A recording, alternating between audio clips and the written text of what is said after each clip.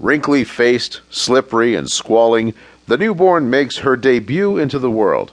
As the parents share the joy and begin to count 10 perfect little fingers and 10 adorable tiny toes, they scarcely pay attention to birth's Act 2, the delivery of the placenta, or afterbirth.